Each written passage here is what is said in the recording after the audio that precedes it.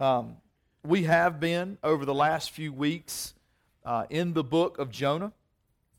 Jonah, as we started sharing, is a story that a lot of people have a tough time believing.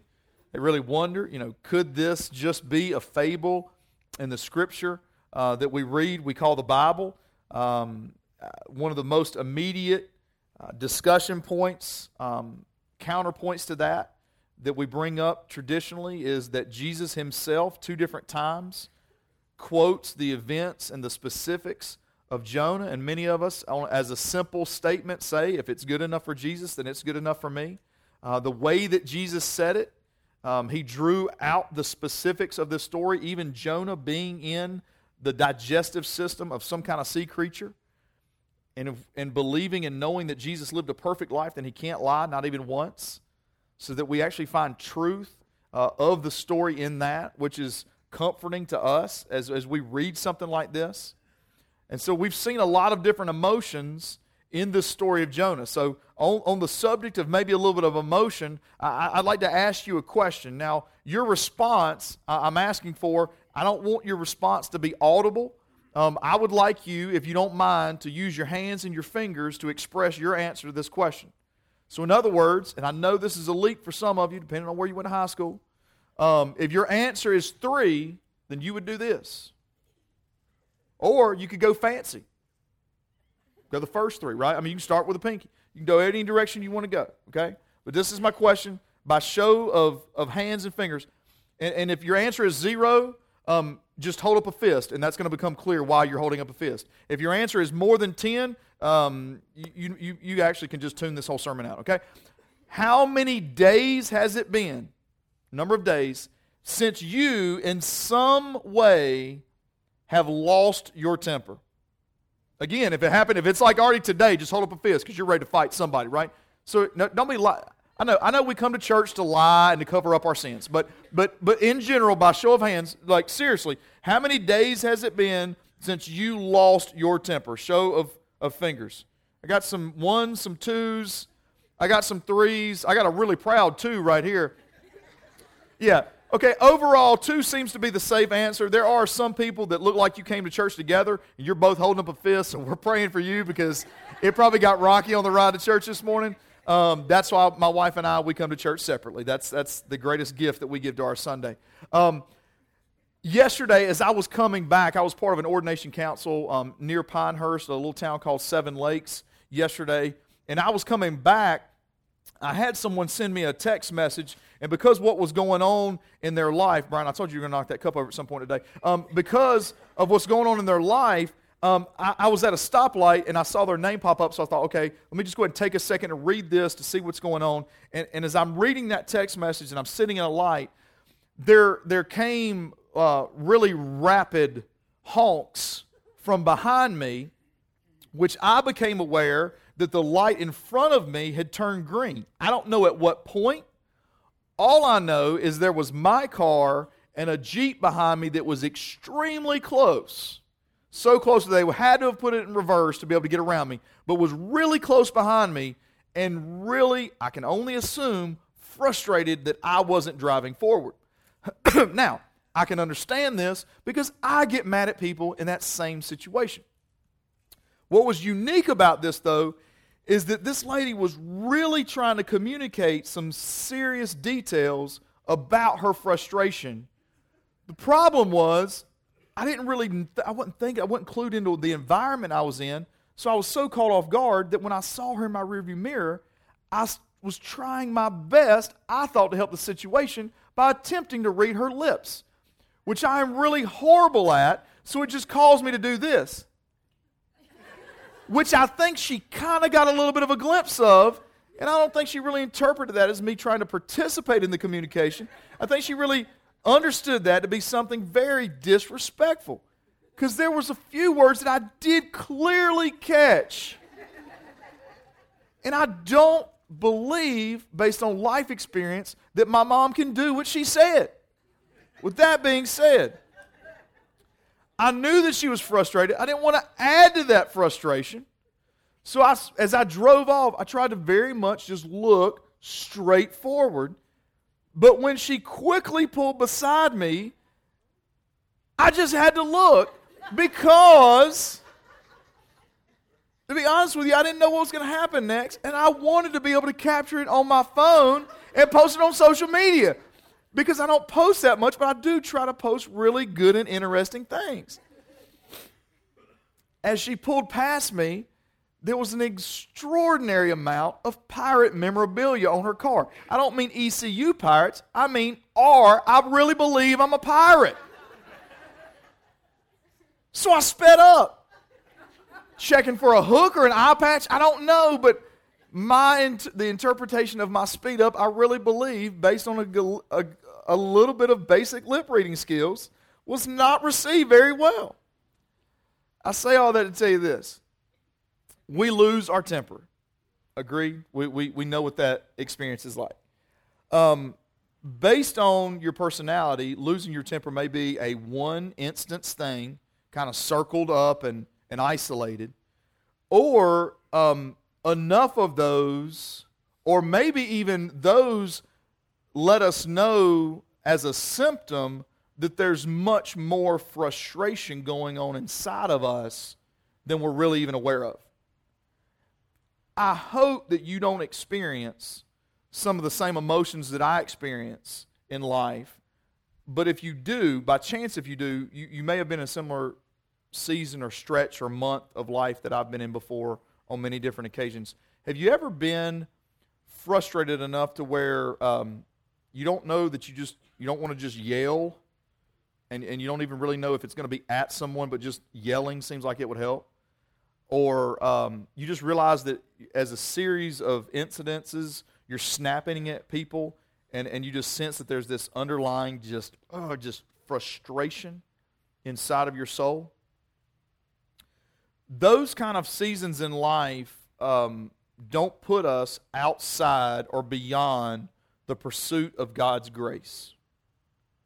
It just simply lets us know that we're at a crossroads and we're at a time and a place that a little deeper dig and a little bit more effort and a little bit more work needs to go into it, because we don't just tend to kind of snap out of that season of life. Jonah, as we look at Jonah, we see this continued just frustration, and we'll see it kind of come for the details that we know, because just fair warning, as we end Jonah today, at the end of chapter 4, we do not end with a nice, clean summary statement. We don't end with Jonah just hugging it out with the Ninevites. We don't end with Jonah dropping back and doing a really sweet prayer to God about making things right between him and God. We end with a set of questions that really bring us to the place in life to really look at a few points that we're going to conclude with. If you haven't been here through this whole series of Jonah, would invite you to go back and listen to some of these messages. But for just a short recap, Jonah, a prophet, someone chosen by God, we see this role played out in the Old Testament. A prophet was given a specific message for a specific people at a specific time. Being a prophet was not an easy job. This was not the person that goes, you know what, God's put something on my heart and I feel like He's calling me to ministry. I want to go serve some people in another country. I want to preach at a local church and be loved by a congregation. I want to work with youth or lead worship. This is not a peaceful call to worship. A prophet, you read about the prophet, just take some time and read their lives, their real stories out of the, especially Old Testament sometimes. This is brutal. I mean, there are situations that these prophets go into that you or I would shake at. Jonah, a prophet, ready though, expecting this kind of message. The message shows up, but it's a little bit different. Number one, God's sending him to a group of people that were not the insiders. They were not God's people. These were the outsiders of the world compared to the Israelites. But God was sending him to another group of people with, ironically, the same message that He sent prophets with to the people that everybody assumed that God loved and maybe even exclusively loved. And we don't know that that's not part of Jonah's resistance. Maybe he just doesn't like this message of, God, there's this other group of people whose behavior is offensive to me that you love as much as you love me. We also don't know that Jonah wasn't scared because in being sent for the first time to a foreign group of people, we don't know that Jonah didn't fear being totally rejected by his own people, the nation of Israel. Because when word got out that Jonah was going to another nation, there was a lot of people that were going to go, that doesn't match up. It would be the equivalency of seeing a ministry started at a church that really reached into a group of people in real ways, people that just weren't necessarily welcomed into the body and the fellowship, but resources intentionally sent into them to win them for Christ and to love them. It would be that reaction where people would go, I don't think that's what we're called to do. But Jonah got that message.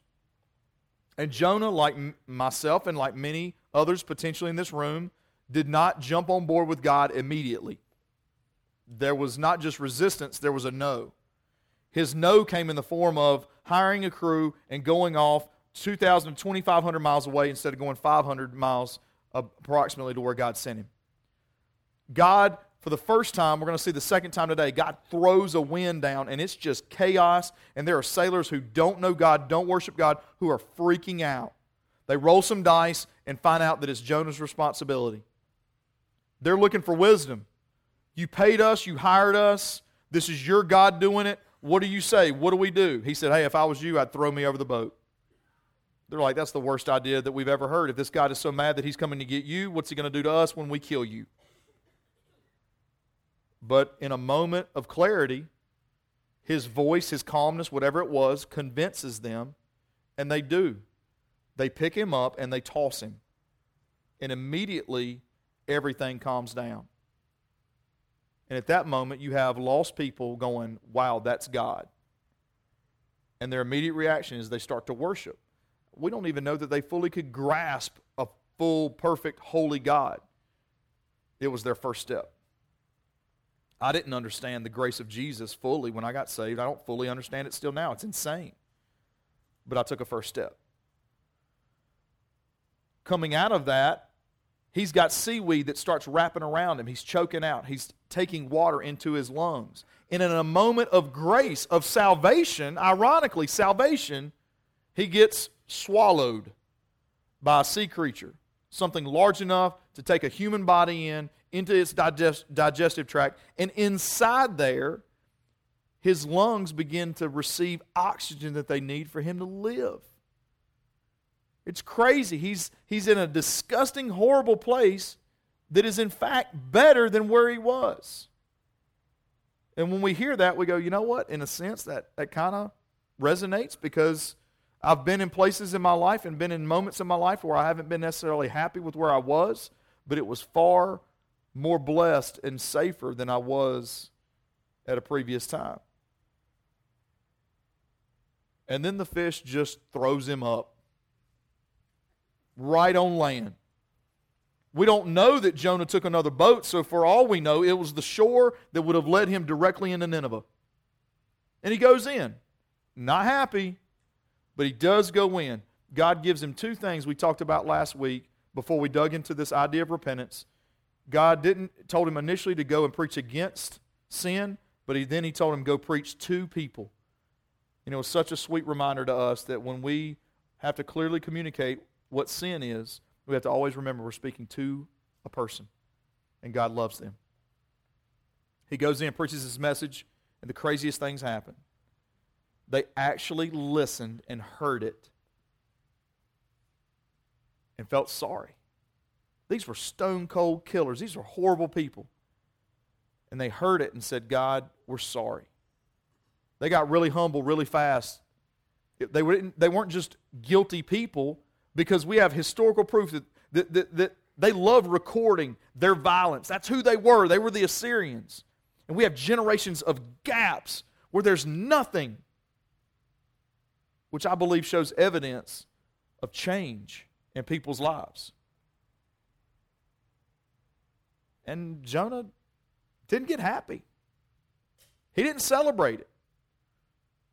So we pick up in chapter 4, and we see a guy who had a message, fought it, delivered it, saw results, and is now getting ready to go into maybe one of the most severe seasons of pouting that he's ever been in. chapter 4. Jonah was greatly displeased and became furious. This wasn't just sitting behind me at a traffic stop while I'm busy reading a text message. He is as angry as he can be and doesn't even know what to do with it. It's just that moment where he just wants to scream or yell or fight or do something. And out of that, it says that he prayed to the Lord. Please, Lord, isn't this what I thought while I was still in my own country? We read this as part of the initial step into Jonah, the evidence that Jonah gives that he actually knew who God was, and that was one of his biggest holdups. He says this, please, Lord, isn't this what I thought while I was still in my own country? I was at home, God. I wasn't bothering anybody. And then you started this. He said, that's why I fled to Tarshish in the first place. I knew that you were a gracious and compassionate God, slow to anger, abounding in faithful love, and one who relents from sending disaster. And now, Lord, take my life from me, for it is better for me to die than to live. Jonah was at a point where he just didn't even want to continue. You ever been there? Like, you don't want to keep going because you're just like, it is just so deep inside of you that you're so frustrated and so hurt. And we don't know. I mean, he may have feared that God relenting, God not punishing, when he said, hey, God's going to punish. In these days, if prophets were perceived to lie, they would be stoned. They would be killed. When they stoned someone, they wouldn't just throw little pebbles at them. They would put them in a lower pit area. They would roll a huge crushing boulder onto their body that would crush bones and organs, and then they would finish them off by throwing rocks that they could hold in their hand. Like if he lied as a prophet, remember, I said it's not the easiest job in the world. We probably wouldn't sign up for it. We don't know what his ultimate fears all listed out to be, but we do know that as he knew who God was, he knew enough to bet on God even when it meant that people would have to say, I'm sorry and I'm wrong. Most of us don't bet on people to say, I'm sorry and I'm wrong, right? We don't assume that's what's going to happen. The Lord asked him this question, is it right for you to be angry? That's an interesting comeback from God. Is it right for you to be this upset? Now, that's one of those questions. You ever been asked one of those questions that almost just make you more mad? My mom's dad used to ask me a question when he would hear that I did something that wasn't exactly the wisest move. He would say, are you stupid or do you just not care? I hated that question. Because I didn't want to say I don't care, and I really didn't. But I was not going to say, well, I'm stupid, right? So it was somewhere between the options that I lived, but I didn't want to answer it, and I hated the question. And God says, is it right for you to be angry? It says, Jonah left the city and found a place east of it. He made himself a shelter there. That shelter would have been kind of like a little lean-to, big enough for him to sit under, because this is the Near East. I mean, this was not a pleasing, relaxing climate. He would have taken some bigger pieces of wood that he could find or branches and put a few together, put a strap, piece of cloth around them to hold them in position, and he would kind of weave in or lean up against them, smaller branches that still had some leaves on them. It wasn't perfect shade, but it would be spotty shade that he would have put together for himself. So he built this shelter there and sat in its shade to see what would happen to the city. I think kind of still holding on to this hope of like, all right, God, what are you going to do? Then the Lord appointed a plant. Remember, there were 4 things appointed in the book of Jonah. The second 3 are getting ready to come down now. He appointed a plant, and it grew over Jonah to provide shade for his head, to rescue him from his trouble. The plant was most likely more like a gourd, so it would have had bigger leaves, right? So the first little lean-to that Jonah built, the sun would have pretty much scorched those leaves because they couldn't draw nutrients anymore. So his shade started to thin out. It says God appointed a plant to grow, and it actually gave him really almost complete shade. When it says that God did this to help him or rescue him in his trouble, trouble there could really be translated, maybe even better, from his evil. In other words, God literally sent a plant, made the plant grow to cool him off, not temperature-wise, but he really did this as a grace gift to his attitude. He saw Jonah just, fuming under this, and he sent a plant to just give him some comfort. And notice what it says here. Jonah was greatly pleased with the plant. For the first time in this entire book, Jonah is happy. He wasn't happy because God chose him to take his message. He wasn't happy that God's grace, when he heard the message, like, oh, God, your grace is so big that it goes after everybody. Like, he didn't take comfort in that. He didn't get happy about that. Even when he found a way, he believed, surely we know, he believed in omnipresence. He believed that God was present everywhere. He wouldn't have been a prophet. He wouldn't have been called by God and have grown like that and not believed in God's presence. So he wasn't literally trying to physically get away from God. He was just trying to get out of God's commandment level. He was trying to get away from the thing that God wanted him to do. He didn't even get happy when he got on a boat heading the other way. When they threw him overboard and he was drowning and he got rescued by a fish, not happy. When he got thrown back up on dry land, in the moment that he realized, my feet are on land again, I'm out of all of this turmoil, not happy. Not happy when he preached his message, not happy when he saw people repent to God, but happy when he got shade. He was more comfortable than he had been in moments before. Physically, he felt a little bit more comfortable, a little bit more refreshed. And then it says this, Jonah was greatly pleased with the plant. When dawn came the next day, God appointed a worm that attacked the plant and it withered. As the sun was rising, God appointed a scorching east wind. Now I want to read a couple things to you about what this east wind would be like. If you study this, it's spelled a little bit differently than it sounds. The way you spell it is Siricco. It's pronounced Shiriko, but it's a specific type of wind that they find in the Near East. Now remember, God sent this wind. The second time he sent a wind. I want to read a description of what the environment would have felt like with this kind of wind. Remember, he just has lost his shade that made him comfortable and happy for the first time that we've seen in 4 chapters. When this kind of wind came, the temperature, rose dramatically quick. Humidity, immediately when the temperature went up, plummeted. As temperature rose and humidity dropped, the wind would pick up fine particles of dust. So it would just feel like you were just getting almost stung as it would blow through, because many times this kind of wind in the Near East will reach almost what we would call tornado speed wind. So as this wind is coming through and he's feeling all this, it's not just a high temperature, low humidity, and dust. The hot air is so full of positive ions that it affects the levels of serotonin and other neurotransmitters in the brain, causing immediate, most times, depression, exhaustion, and hallucination, most often leading towards just bizarre behavior, like people just literally losing their mind in this kind of temperature change. So now this is where Jonah's at. This is what he's feeling come across his body as he's sitting there, no shade, waiting on what he wanted, but not receiving it. And this is what came out.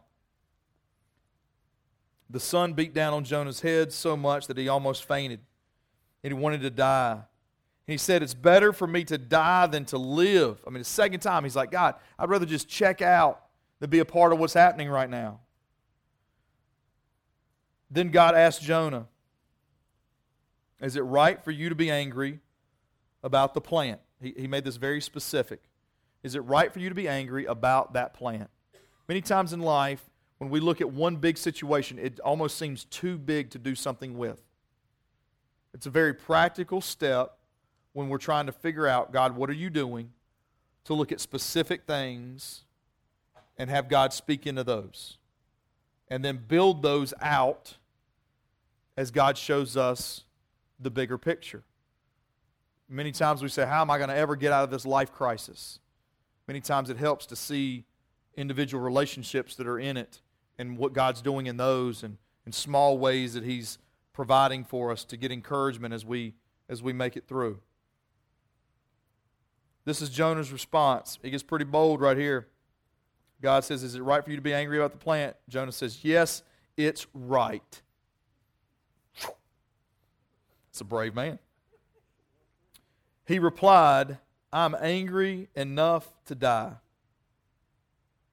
So the Lord said, you cared about the plant, which you did not labor over and did not grow.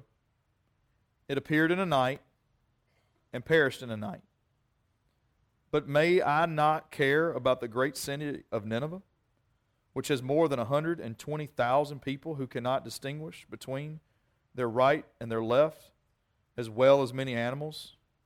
Most people, when they read that passage, when it says 120 people that can't really decipher the difference between their right and their left, some people feel like that is talking about young children that are just not old enough to be able to take care of themselves. They don't know their right from their left yet. They haven't been taught those kind of lessons in life. And if that's true, then what God is arguing with Jonah is Jonah, you are so consumed and so frustrated with something that you really never had control over. Yet I'm God looking at a city, which if you multiply that factor out, would probably mean a population of about 600,000. God says, do I not have the right to care about 600,000 people that, while awful, I want to love?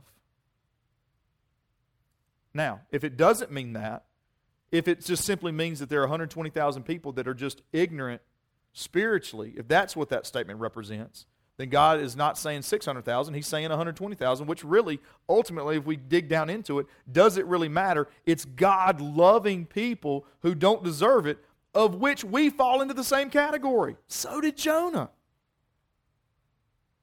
There's three things that I want to talk about as we wrap this chapter up. The first thing is this. Why Jonah was mad said much about God. Jonah being angry did not mean that he didn't understand who God was. And many times that's true for us. I want you to think through this with me.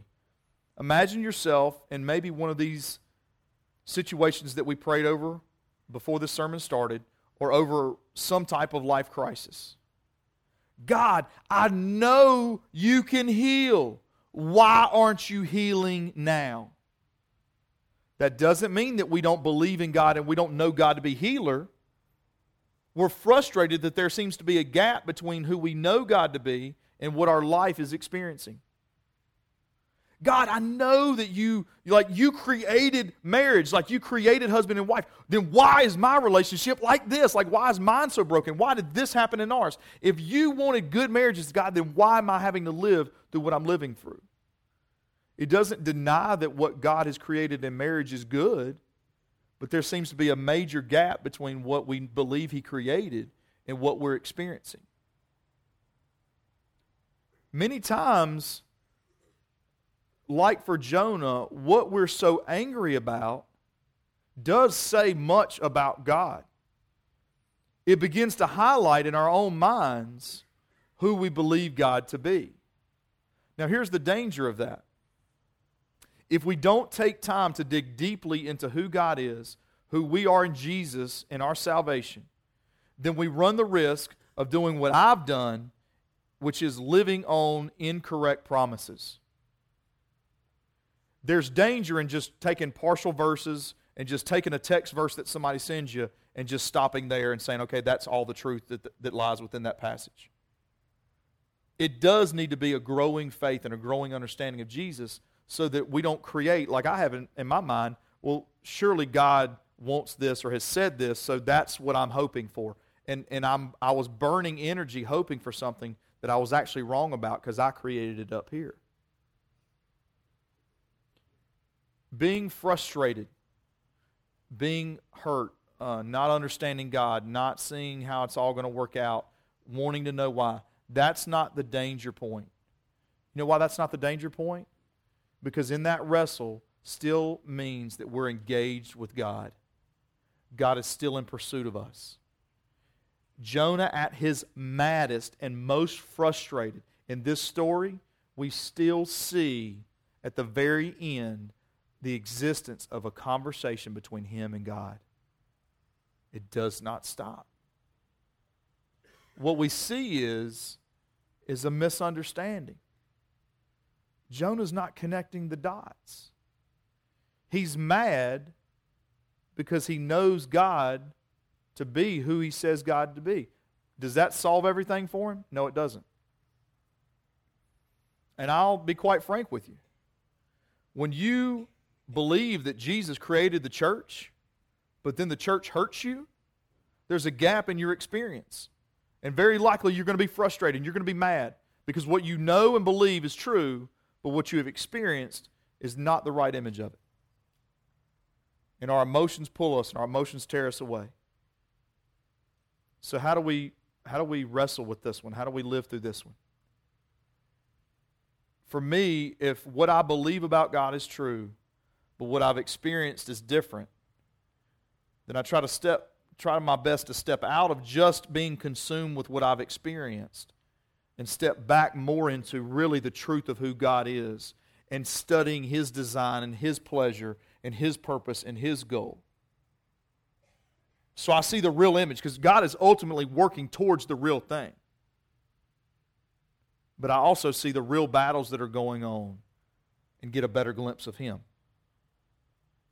Interestingly enough, also, not just why Jonah was mad speaks much about God, why Jonah was happy said much about Jonah. I mean, you think about it. You consider all that Jonah had seen and experienced. The guy runs away from God's request to go somewhere. Think about it. If you were really in a major situation and you needed somebody to go communicate to somebody about something, like you said, look, I need you to go tell this person this. It is just extremely important. Just go tell them what I need you to go tell them. And they just basically were like, nope, sorry, checked out, I'm gone. You and I would be the same. You would be done. Like, fine, go. Like, I don't even care if I see you again. But God kept pursuing Jonah.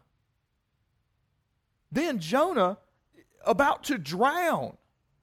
Like he has a major suicide complex. Throw me over the boat. I'm mad enough to die. Challenging God. Yes, God, I do have the right. Like this guy's asking for it. But not being rescued from drowning by getting swallowed by a fish, only then to be vomited up by the fish and actually making it back to dry land. Yeah, because that's ordinary. That just happens to people. And you know what?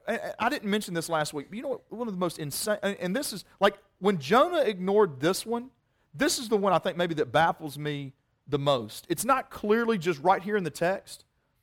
I mentioned to you that the Ninevites were polytheistic. That means they worshipped a lot of different gods.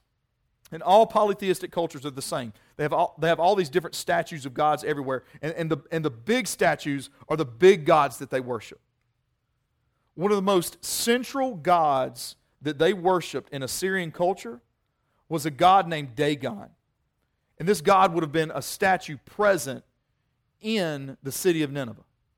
Dagon, ironically, is a god that is half man and half fish. You see the irony? The man that is coming from God with a message from God shows up on shore as a man that has come out of a fish. Like if you're Nineveh, of course you're listening.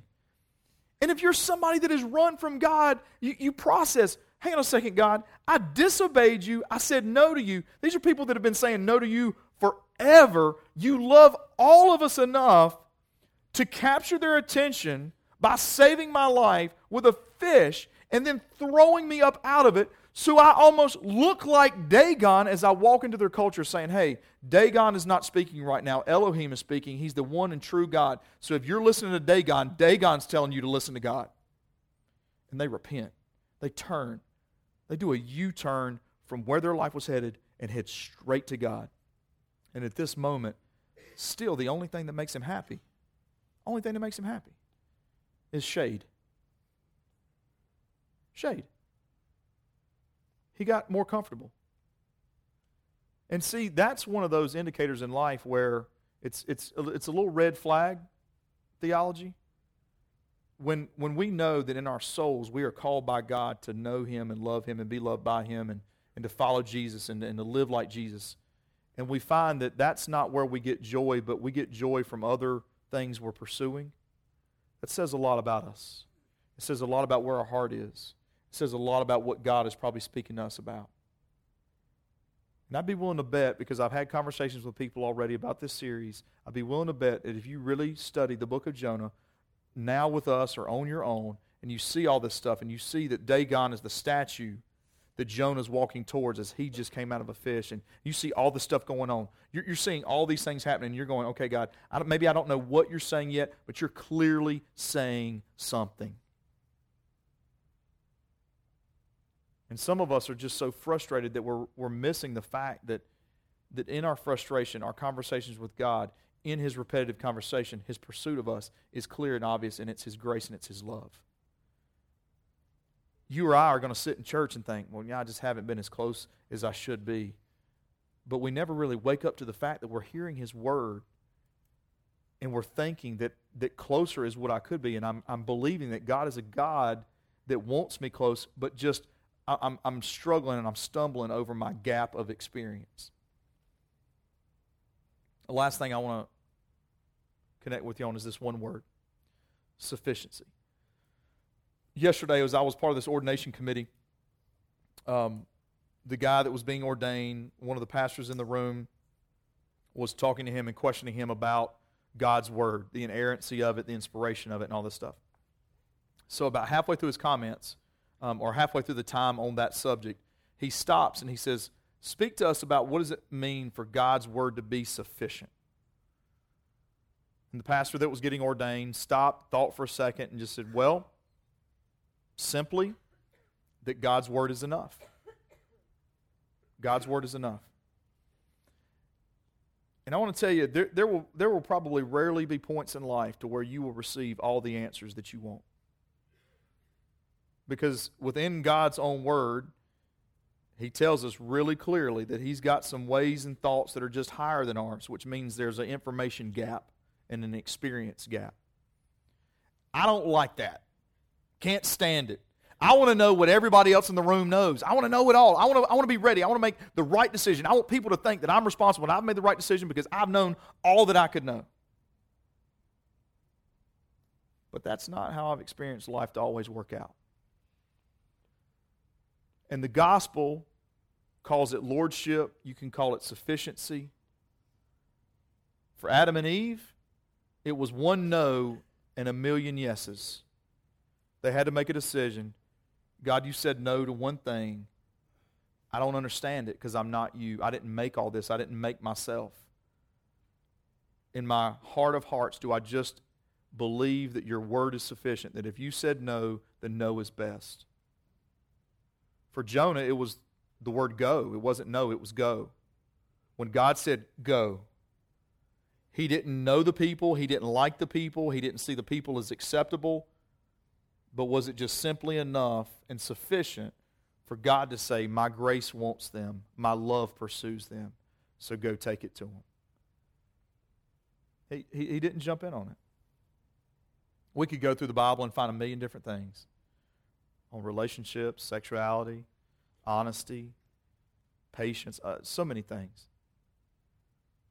When we don't understand totally the situation, is God's word sufficient?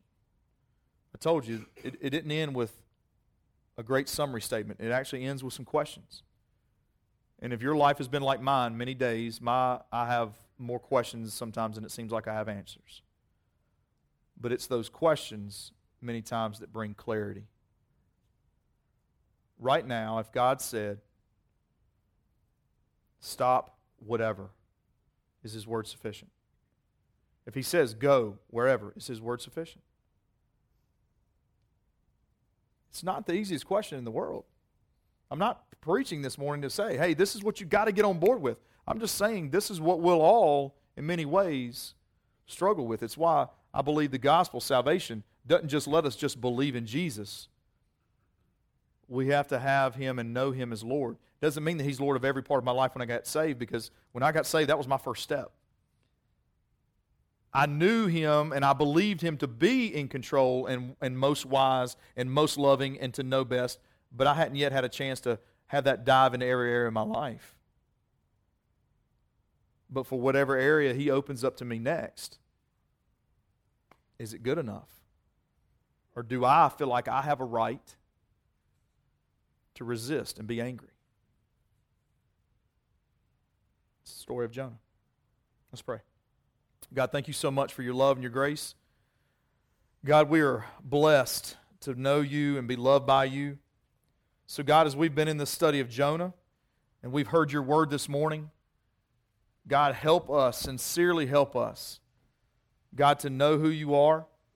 Lord, thank you that through this story, we can see a lot of our own emotions. We can see a lot of our own feelings, a lot of our own fears and frustrations.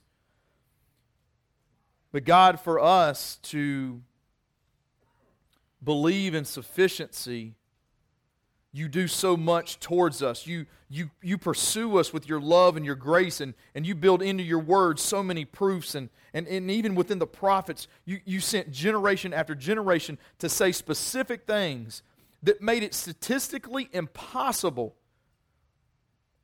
for someone to be able to present themselves as the Messiah and actually do what you said He would do until your Son, your very own Son, showed up and fulfilled every prophecy, making it impossible for Him to be anyone else but the very Son of God. And then He died for our sins. God, in believing that and confessing Jesus is Lord, God, praying to you to be saved, you allow us to enter into your love and your relationship that you give us. And God, through this story of Jonah, we see the gospel clearly. It was against all odds that anybody would pursue with love and grace a bunch of killers. And God, you even allowed their religion, their pursuit of religion and pride, to create the idea of a deity that was half man and half fish. And you were willing to use an impatient and a servant with poor attitudes. And then through that you said, this is how you'll listen to me. I'll use a servant of mine, a prophet, with a horrible attitude and a fish to create an image that you'll listen to know that God is silent. He has no voice. He's not real. That Elohim, Yahweh, is the God that is pursuing you. God, it's just hard even to wrap our brains around. But God, it is simple to understand that you just love us. Because God, I know what love means. I feel love for my wife and my kids and my family and my church family. So God, really all that I need to understand with your love is that you love even more than all those. Because no matter what I've done, you pursue me. So God, thank you for pursuing all those that are in this room that love you, but if we're all honest, we didn't walk in this morning with every question answered. In fact, some of us maybe didn't even quite come in the door without setting aside that last reservation that was just keeping us away. So Lord, help us. Help us to hear your word, to see the hope in it, the insane love that you give us. But help us to embrace the questions of life. Help us to be bold enough to answer them for ourselves. We believe that Jonah's story continued after this, that you weren't ready or you didn't want to allow his life to end. That when he says, yes, I have the right, God, you kept talking. So this morning, God, if we don't know how to ask you for what we really need, then Lord, let us just ask. God, keep talking. Keep speaking to us. God, continue to use your words to communicate what it is that you want. In the name of Jesus we pray. Amen.